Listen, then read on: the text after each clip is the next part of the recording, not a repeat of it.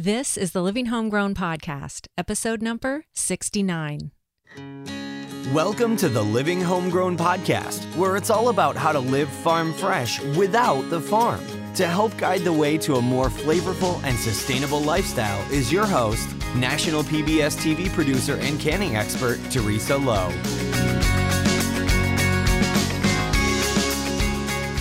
Hey there, everybody. Welcome to the Living Homegrown Podcast. I'm your host, Teresa Lowe, and this podcast is where we talk about living farm fresh without the farm. And that can mean preserving, fermenting, small space food growing, and just taking small steps towards living a more sustainable lifestyle.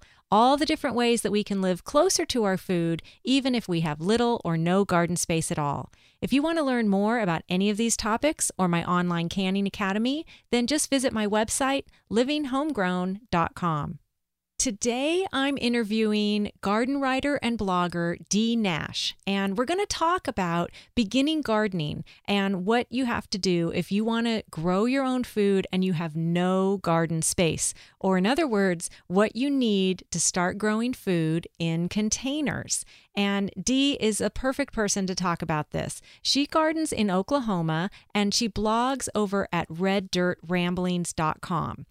She's gardened her entire life, and she actually comes from a whole family of gardeners, and she's really passionate about sharing her gardening knowledge with brand newbie gardeners. She really wants to make sure that people continue to get their hands dirty in the soil. And she's gardened with all of her kids. She has 4 kids, and she recently wrote a book called The 20 to 30-Something Gardener Guide. It's a no-fuss, down and dirty gardening 101 for anyone who wants to grow stuff. And that's the subtitle, anyone who wants to grow stuff. Now, here's the thing. You don't have to be a 20 to 30-year-old to glean information from this book. The minute I picked it up, it was really obvious that anyone of any age who wants a no-fuss gardening 101 starting point would get a lot out of this book. And that's why I wanted to have Dee on the show today. Now, Dee has been writing about gardening for years and years, and she not only writes 2 different gardening blogs, she also writes for numerous publications, including Organic Gardening, Fine Gardening Magazine, Oklahoma Gardening Magazine, and many, many more. And her blog, Red Dirt Ramblings, has also won several awards, including the Garden Writers Association Gold Award for Best Electronic Writing in 2014. Now, in the interview today, when I had Dee on and we were setting up for the interview, you may notice when you're listening that there's some background noises occasionally, and we actually had some technical difficulties with Dee's headset microphone when we went to set up to record. Now, I did something that I don't normally do, and that is that we went ahead and we recorded Dee using a computer microphone. And the biggest downside of this is that you'll hear her clock chiming in the background, which isn't a big deal, but you'll also hear when other members of her household made a little bit of noise in the background. I just went with it because I wanted to capture this interview. We had a lot of trouble getting our schedules together, and I thought it was much more important for you guys to get this really valuable information with just a few blips of background noise than it would be to not have any recording at all.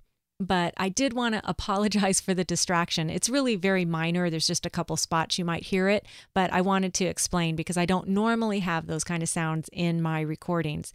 So in this episode, Dee will go over exactly what tools and equipment you need to get started if you want to garden in containers, if you want to specifically grow food in containers. And as always, I'll have links for further information in the show notes for the episode, and that'll be at livinghomegrown.com/69. So here's my interview with Dee Nash of Red Dirt Ramblings.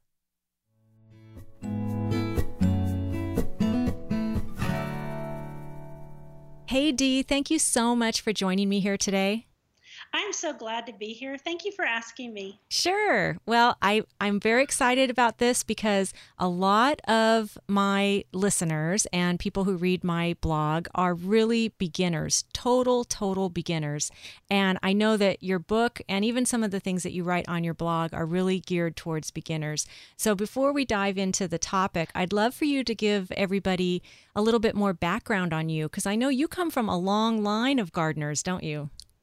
Yeah, I do. My parents didn't really garden, but both sets of grandparents were big gardeners, and they did it all through the Depression because, they needed to eat. And that people who gardened through the Depression ate a lot better than people who had to live in cities because back then urban gardening wasn't a thing. So my grandma Nita was my biggest inspiration, and I remember toddling behind her when I was wearing baby shoes. So I must have been really young. Wow, you remember all the way back to that. That's pretty cool.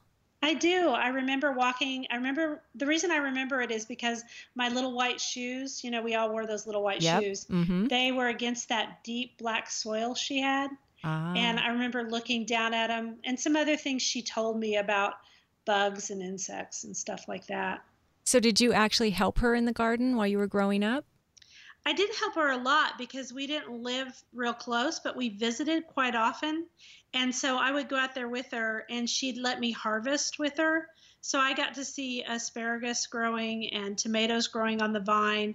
And then I remember talking about cabbage moths in particular because I thought they were really pretty little butterflies. And she showed me the worm or caterpillar. I guess it's really a worm because it's a moth. And she would show me those and say that these weren't good. And so I remember talking about good bugs, bad bugs. Ah, well, you were so lucky to have a mentor that way to teach you. And so many people want to learn and they don't have someone like that. So is that one of the reasons why you wanted to write your book, the 2030 something garden guide? That's exactly why I wrote the book. All of my children, except for the youngest, are 20, 30 somethings. And I would see their friends come over, and we have chickens just like you do. Mm-hmm. And so they would be so excited to gather the eggs or so excited about the plants. And I realized that we had a whole generation that didn't have garden mentors the way I had garden mentors. And so even though I was teaching my own kids, I wanted to teach other people too. I wanted to leave a legacy, even if it's a small legacy. I think that's really awesome. And you're so right. I noticed that with my own kids' friends that people didn't understand where tomatoes came from. They just thought they came from the store, and it's really amazing. So that's that. And so you picked that age group because that's the age of your own children? Yes, all of my children are millennials. I have one child that's 39. I didn't give birth to her, but she's still my child. And then I have one that's 23 now, one that's 21, and then I have one that's 17. So the 17-year-old, I think, is part of Generation Z, but the rest of them are all millennials. I wanted to help millennials because if we don't pass on gardening to the next generation, there won't be any gardeners. That's right. That's right. Do they all love to garden? Do they all try to do it themselves? I wouldn't say they all love to garden. The first one's in love with horses, so she does horses. But the one that I didn't think would garden at all, she's a big gardener. I helped her develop a bed this year, and she did hanging plants. I mean, she really got into it. Well, I think that brings up a really good point that there's a lot of advantages to starting small. You don't have to start really, really big. And that's one thing that you definitely get across in your book, that if you want to start, you don't have to have acreage. You can start with even a small little garden. So what are some of the advantages of starting small or growing just a little bit of our food? Well, first, it tastes better. As you know, stuff that you grow in your own garden, it tastes better than anything you can buy in the store, and even things that you can buy at the farmer's market. Because when you walk out your back door or your front door and you grab a tomato off the vine or a strawberry off a strawberry plant or a raspberry, and you eat it standing right there, there's nothing that tastes like that. And so that's the first thing. The other thing is that no one can imitate the freshness and taste of a homegrown tomato.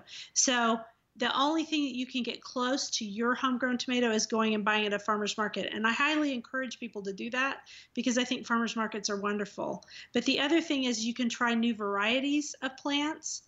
Think about it. You can grow fava beans, for example, and you never see fava beans in the store. At least I don't see them here. No. And the other, yeah, fava beans are amazing. Yeah. So, and really fresh herbs. The herbs, even if they're fresh in the grocery store, they're not like walking out there and just snipping off some thyme or some sage. There's just nothing like it. No, exactly. I think flavor is a huge reason, and it gives you a lot of satisfaction.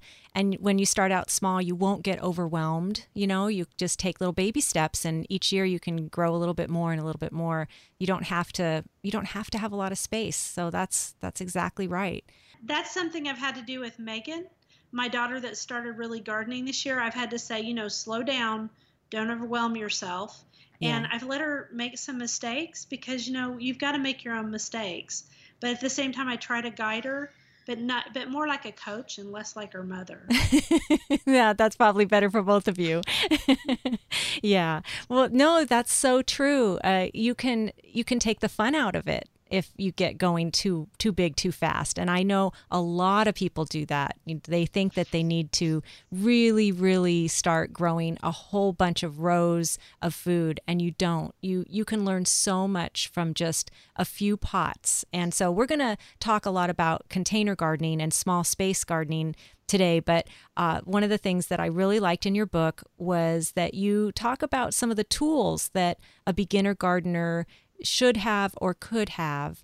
And it didn't matter if they are just doing containers or just a small space. You have a list of what you think the essential tools are. So could you talk about some of the tools that you think we should start with? Well, of course, you need a trowel because you got to be able to dig into the potting soil. And I think I like gloves because, it's up to you. But if you like to feel the soil under your fingernails, I think that's fine too. A 5-gallon bucket is my favorite carry-all. And I have this carry-on that goes around the 5-gallon bucket where you stick your tools down into it. It's called a bucket caddy. And then also you need markers or tags. And you need a Sharpie to write on with. Just remember that a Sharpie isn't going to last more than one season. I think people get disappointed in that, but the sun fades it. So, and if you really get into things and you're totally into it, maybe a waterproof journal to keep track of what you're growing. But if you're starting small with 3 or 4 pots, you won't need that yet. Oh, I love the idea of a waterproof journal. That's a great idea. Yeah. I actually learned that in a talk from a lady who was in the audience. She was a great gardener, and she told me, and I was like, oh, that's the best idea ever. So you can get them off of Amazon.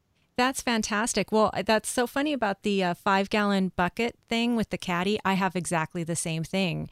And I've tried so many other little garden tool holders, but I always go back to the bucket because it holds so much. Me too. Yeah, it holds a lot, and all those little pockets, you can stick everything you need in there, and you don't have to keep running back to, the garden shed to go get something. They hold a lot. They can hold the clippers, they can hold your tags, your pens, they can hold twine, little twist ties, everything. You can scissors. You've always got to have scissors. You always have to have because scissors. Because you have to cut the twine and stuff. Yeah. Yep. And I'm a glove person too. I've tried lots of different gloves. There's lots of gloves that really give you the feel. They're very thin, but I've had too many thorns in my fingers or things jam up my fingernails that I now wear gloves. And I know a lot of people don't like to wear gloves. I'm a glove person myself, but it's to each his own, I guess.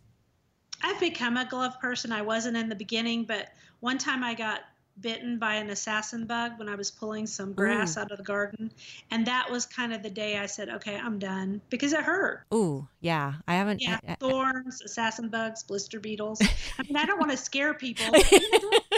There are critters in the garden, and if you accidentally squish one, it might bite you. Yeah, exactly. Yeah, I'm actually allergic to bees, but I garden around bees all the time, and I have only been stung by a wasp, and that was because I put my hand around it and squished it.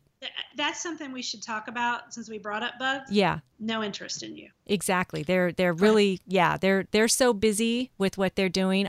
I garden right in the middle of the bees, and I've never been stung by a bee who's just, the only time I've ever been stung by a bee was when I accidentally did something to it. So that's it's not even an issue. They're too busy. You're exactly right. They have a job to do, and they don't really care what we're up to.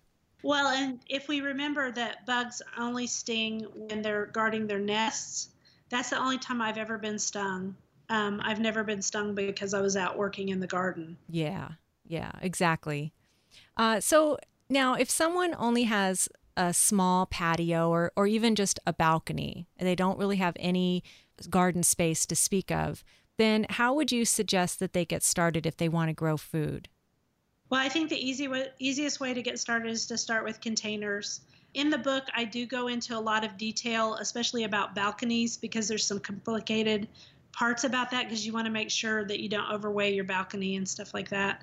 But the easiest thing is to get 3 or 4 pots. I suggest you get plastic pots because plastic pots are lightweight, and if you're going to have to carry them up the stairs, that's important. And I did a bunch of research when I wrote the book.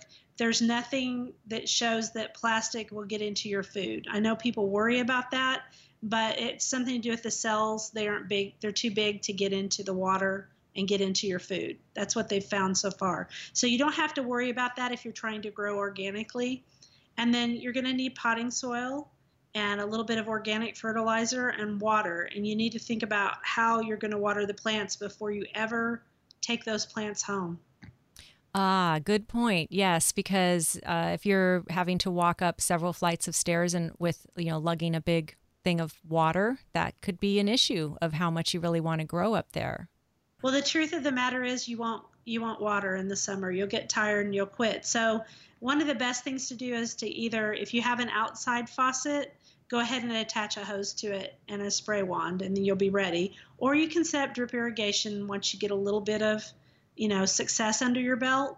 And then if you don't have an outside faucet, like in an apartment situation, there are adapters that will fit onto your kitchen sink, and you can actually, hook your hose up to your sink. Or you can hand water with a watering can. But where I live, I live in such a hot climate, which is Oklahoma. I try to make watering really simple. Yeah, I think you're absolutely right there. If it's too hard to do, you'll skip it. And boy, if you're in a hot climate, it doesn't take much and you'll end up losing your plants. So absolutely making it simple. That's a great, great tip. What about figuring out your lighting that you need? I know on a patio you might get enough light, but how would someone assess if they have enough light on their balcony? Well, for one thing, it depends on which way your balcony or your patio faces. Most of those patios and balconies are covered because they want you to be able to go out there and enjoy, your time. But you need to know which way it faces. If it faces east, you're going to get morning sun. If it faces west, you're going to get afternoon sun. Southwest is just hot. So, you may have trouble growing vegetables on a southwest exposure. You want to put, especially with anything that has an overhang, you want to put your pots close to the edge so they'll get as much sun as possible. And of course, morning sun is always best. Vegetables need 6 to 8 hours of sun a day, and you need to factor that in. Now, what you'll read in a lot of books is that you need to do a sun map, and they want you to wait a whole season before you grow anything. But I've never known anybody in spring who has spring fever who's willing to wait a whole year. Yeah. So, I'm not. And No. I'm as bad as anybody about picking up stuff and going, yeah, I'm going to do that, and I don't even know where I'm going to put it. So Yeah. it happens to us all. Yeah. So I don't expect you to make a sun map. Just know which way your property faces, and also look at it in the morning and afternoon and see where the sun actually shines. Think about it a little bit. And it will shine differently in the spring than it does in summer because, Yeah. of course, we move around the sun. Yeah, exactly. Well, and that's a great point too, because I would hate to have someone not grow something as they're waiting to map out the sun. I would much rather have them give it a shot and fail than to not have tried at all. Oh, yeah. I used to read those books when I was young and starting out, and I'd think to myself, well, if I wait that long, I won't do it. And so Yeah. instead, I would just do it. And you know what? We all fail. It's just part of the normal part of gardening. Yes, that's a great point. We all fail, even people who've been gardening their whole lives. We all have failures, and that's totally normal. And it's just a plant, and you can try again next time or try something different next time. And also, you said in your book, I remember reading somewhere that you said, don't forget that you can pick up and move those pots. If they're not doing well in one spot, you can move them. Another good reason to have a lightweight container is so that you can move stuff around. So maybe you'll have one type of plant that doesn't, like lettuce. Lettuce doesn't need as much sun as a tomato. So you figure out pretty quickly that, okay, my lettuce, can have a little more shade than the tomato or corn plant if you decide to try corn containers, and God bless you if you do. But people do it. Yeah. So, if you're going to do that, then you kind of watch, first of all, know what your plant needs. That part you should read up on. And I wrote about it in my book, and I'm sure you read about it on your blog too, about different sun needs for different plants. Yes, exactly. Well, I think your book's a great source for that. And that it's funny about the growing corn in containers. I was always one of those gardeners who was like, well, if they say it's hard to do, then I want to try it. Me too. Yeah. So absolutely, I think people should give it a shot. And it's fun to just even try. We grew popcorn one year, my kids and I, and they still talk about that year that we grew. We didn't grow it in containers, but in a very, very small little corner of our yard. And they had more fun popping that popcorn. So it's a cool thing to do.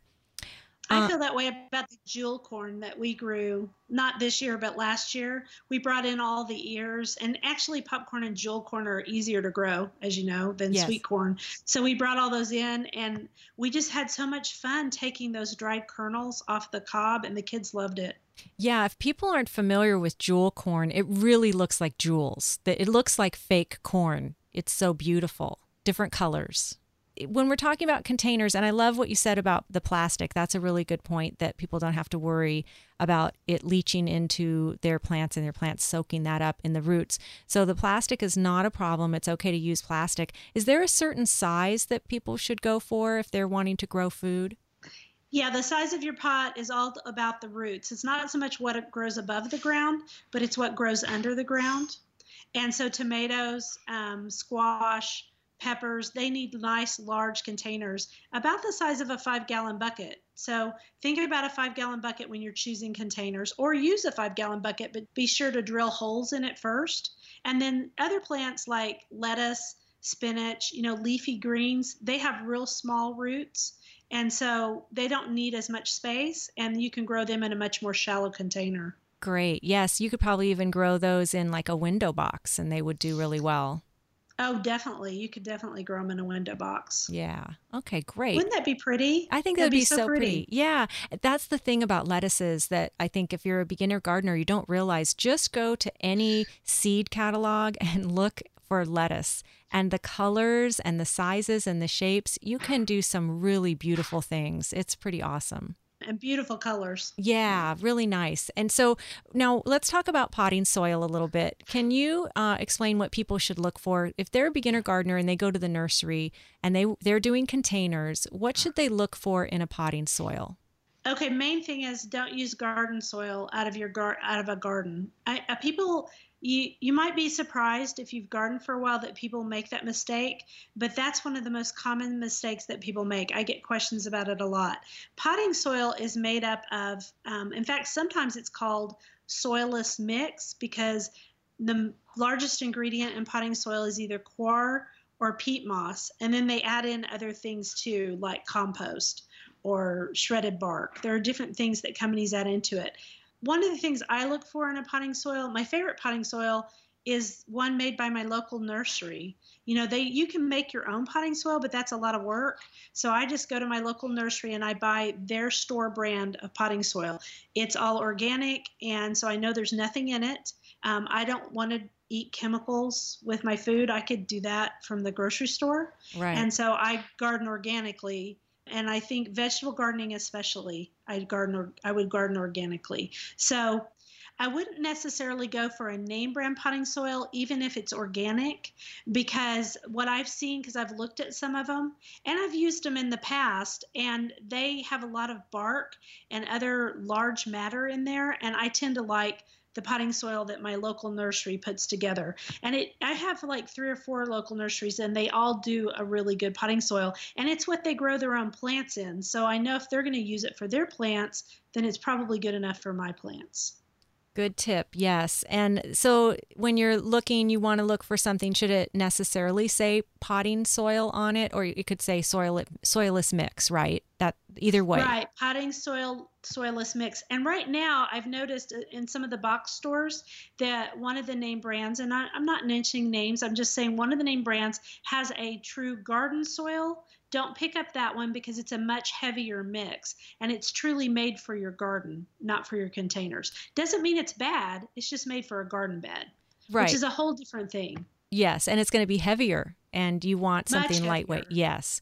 You'll notice when you go to pick up the bag because it'll it'll be so heavy you can't lift it, and a good potting soil should be lightweight, unless it's just rained and the little moisture has gotten in there, but otherwise it should be pretty lightweight when you pick it up. And when you run your hands through it, it's very light. It's not like garden soil that holds together in a clump like when it's dry. No, it feels, I don't know. I love potting soil. I have a thing for it. So I just kind of like running my hands through it. In fact, I was potting up some stuff today and I thought about how much I was enjoying it. Yeah, it's very soft. It's fun. My kids love to play in it too. It's like, a different form of Play-Doh, I guess. Gardener Play-Doh. Gardener Play-Doh. Yeah. So if someone's starting out and they have their containers now and they have their soil and they've got an idea of where they're going to get their water, could you talk just a little bit about when they are watering their plants, what should they do or how should they know when to water? Because I know a lot of the problems can come from either overwatering or underwatering. So it's hard when you're a beginner to know what's the right amount of water. How can you tell? Okay, if you're going to water with either a watering can or a hose and sprayer, first stick your finger down into the soil, probably without your gloves on. Stick it down in there and see if it feels moist but not sopping wet to the touch, about an inch down. And then that's one way you can tell. If your potting soil is pulling away from your container, then you know it's way too dry. So that's another indication that you've got a problem. Plus, drooping leaves would be a good indication. Although sometimes if you are overwatering like crazy or you've had a lot of rain, drooping leaves can mean that it's overwatered. So that's a really good point, Dee. I want you to explain. So if someone's plant is looking wilted, their first thought is, oh, I need to water it. But if they're overwatering and it looks wilted too, how can they tell the difference? Well, when they stick their finger down in the soil, it will feel way too wet. And also check the bottom of your plant. Don't buy those saucers that they sell at the nurseries or at the box stores, because for one thing, the saucers trap moisture, and another thing, in some climates they can be a real mosquito trap too. Mm-hmm. And in my particular climate, we're really wet in the spring and fall and dry as a bone in summer. So in the spring and fall, I go out after each rain and I tip all my plants, all of my pots, to make sure that I've gotten all the excess water out of them. Because your plants can drown, just like your plants can die of not getting any water at all. They're living organisms, just like I'm a living organism and you're a living organism. So that's one way to tell. Primarily in my climate, when you really start to water in the summer, you have to water every day, because if you miss one day, your plants are pretty sad. And I always water in the morning. And when I worked outside of my home, I'm a writer, so I work from home now. But when I worked outside the home, I definitely watered every morning before I went to work. And then sometimes when it's a really hot day, I would come home and water at night too. Yeah. Now all my pots are on drip irrigation. I just go out there and check them. Yeah, that's nice. That's really nice. I had to do the same thing when I lived more inland. I had to water twice a day, sometimes on the really hot days. So that's a good idea, though, to also tip over the pots just to make sure, because they don't always drain really quickly. And that's a great way to check it out. So let's talk about fertilizers for a minute. I know when you're first starting to garden and you have this brand new container full of potting soil, there is usually some sort of nutrients in the soil when we first start. But at some point, they're probably going to need to fertilize whatever they're growing, and it can be a little intimidating. So what are some things that we need to look for in a fertilizer if we're growing food? Well, when I grow food, I always pick an organic fertilizer, and there are lots of different types of organic fertilizers. You can go from making your own organic fertilizer, which is some trouble, but a lot of people like to do it. And I used to do it a long time ago. But now on the market, there are a lot of good liquid organic fertilizers, and there are also really good pelleted organic fertilizers. I keep stressing organic because if I'm going to eat something, I want it to be organic. Absolutely. Especially if I'm growing it. I mean, the truth of the matter is, you look on the back of those packages and you see the initials NPK, okay? And NPK, I think, is very intimidating. So N stands for nitrogen, and nitrogen just means it's the nutrient your plants need to have good green leaves and also for those leaves to grow. So the more nitrogen that you have, the greener your leaves are and the more growth you'll get, leafy growth on the plant. And then P is phosphorus, and phosphorus helps roots and flowers to grow. And then the final one, potassium, it just helps your plant like with overall well-being. I like to think of it as a vitamin, like a vitamin B.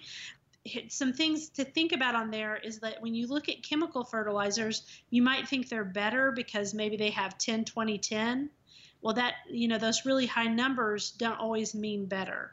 Organic fertilizers, they have lower numbers, but they tend to be very readily available to the plant, but they don't over fertilize it. And one of our problems that we're facing in America all over is that our streams and rivers and our lakes have problems with algae and other things because of the runoff of all of these fertilizers. And so, when you're watering your pots, just go on and pick a good organic fertilizer. It doesn't matter that the numbers aren't super high. That is so true because the plant can only take in so much. So having super high numbers just means there's a lot of excess that runs right off and goes into the soil or into the groundwater or down the street if you're on cement and goes into the sewage and into the drain systems. And so it ends up going down into our water or into other water sources. Like I live at the beach, so it ends up going into the ocean. And that is really, it's kind of scary when you think about it. So all of these really high, there's some fertilizers out there that are not organic and they'll say 25, 25, 25. And it's like the plant just isn't going to take that up. So most of it just runs right out and they're usually water soluble. So they just go right through. And they aren't left where an organic fertilizer will sit there in the soil longer and break down slowly and just give the plant what it needs when it needs it. It's a completely different kind of fertilizing. Right. It's a totally different method, and it often comes from manure, chicken feathers. There are different things, alfalfa, and these are all things that help also give your soil better tilth, which is one of those gardener words, which means that it just is easier to run through your fingers and it doesn't clump together. And with potting soil, that's not as big a deal. But I just think anytime you give nutrients to a plant in a more natural way, it's better. But that's just my opinion. Someone else who thinks chemical fertilizers are it would disagree with me, but I just don't want to eat stuff with chemical fertilizer. No, I don't either. I only use organic, and I always recommend that if you're going to eat it, absolutely. And I think most of my listeners are all about being organic too, because they like to buy organic fruit and vegetables. So they want to eat that, and that's what they want to grow. So that makes perfect sense. That's really good advice. Thanks, Dee. Now, I wanted to ask you about a project that you had in the book. It was about doing a salad bowl. And I thought, first of all, that was a really cute name, to grow a salad bowl. And, when we're first starting, we might want to start with seeds. They can be a little bit intimidating because if you've never grown seeds before, but they're actually really easy. And doing salad seeds, I think, would be a great place to start. So could you explain what the salad bowl project was? It doesn't get any easier, I'll be honest. I mean, starting with seeds, we think they look intimidating, but they're not. And all I did was I got this nice bowl-shaped container. It happened to be plastic, but looked like terracotta. I put in my potting soil almost to the rim. It was about 2 inches below the rim. And then I wanted to make it in kind of a spiral shape. So I sprinkled the seeds, and I also wanted red and green lettuce. So I sprinkled the seeds of the green lettuce first in a spiral all the way around. And then in between those, I put the red lettuce seeds. So when it was finished, the seeds looked it had a red stripe and a green stripe. And then before at the end of it, I covered the seeds. And the standard for seeds is that you always cover them with soil about twice the size of the seed. So, lettuce seeds are really, really small. So I just barely covered them. And then it was about 1/2 inch to 1 inch below the lip of the bowl. And then the potting soil was. And then I just watered it in. And after I watered it in, they sprouted. I thinned the seeds so that you had little plants. And then the little plants grew. And we harvested from that salad bowl all spring, which sounds, it sounds almost impossible. But, as soon as I cut off some lettuce or pulled some, there were some more that came up. So it was a fun project. It'd be a great project for kids. Yeah, absolutely. Great project for kids. Now, and explain what thinning means, because if someone's never grown before, they might not know what you mean by that. So what do you mean when you say you're doing thinning? Okay, so I placed the seed, or sowed the seed, as we say. I sowed the seed pretty thickly. And so all of these tiny plants all came up at once. And when they were about 1 inch high, I started to pull out any plants that were in excess. And you need to look on the seed packet to see how far apart the actual plants need to be. But lettuce plants can still be pretty crowded. So I thinned them to where they were about 1.5 inches apart to 2 inches. And then I let them grow off, and I would just chop off one and pull it out as they grew too. But the initial thinning was to about 1.5 inches to 2 inches. Yeah, that's great. Yeah, because if you don't, they'll be so crowded they won't do well. But lettuce is so perfect because you can just pick out what you want. If you suddenly notice that there's two growing super close together, you can just pull one and eat it and leave the other one and still be doing great. Yeah, I thought that was really cute, but I love the title, Grow a Salad Bowl. I thought that was really cute. So thanks. Yeah. That was fun. I did a lot of fun projects for the book. It made me really think outside the box. Yeah, that's great. Well, I really appreciate this, Dee. I think these are all really, really good tips for someone just starting out. And this way they know that they can start with just something really simple like containers, and it doesn't have to be this major, massive project. So I'm going to have in the show notes, I'll have links to your blog and to the book. And I just wanted to thank you so much for coming on the show and giving all this great information. Oh, thank you so much for having me. It's fun to talk plants.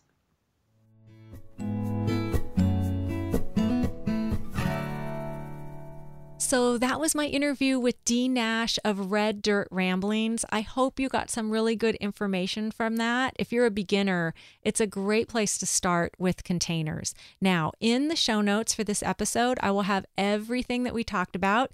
All you have to do to get those links is go to livinghomegrown.com/69, and I will have all the links there. That's it for today. Thank you so much for joining me. I really appreciate it. And until next time, just try to live a little more local, seasonal, and homegrown. Take care. That's all for this episode of the Living Homegrown podcast. Visit livinghomegrown.com to download Teresa's free canning resource guide and find more tips on how to live farm fresh without the farm. Be sure to join Teresa Lowe next time on the Living Homegrown podcast.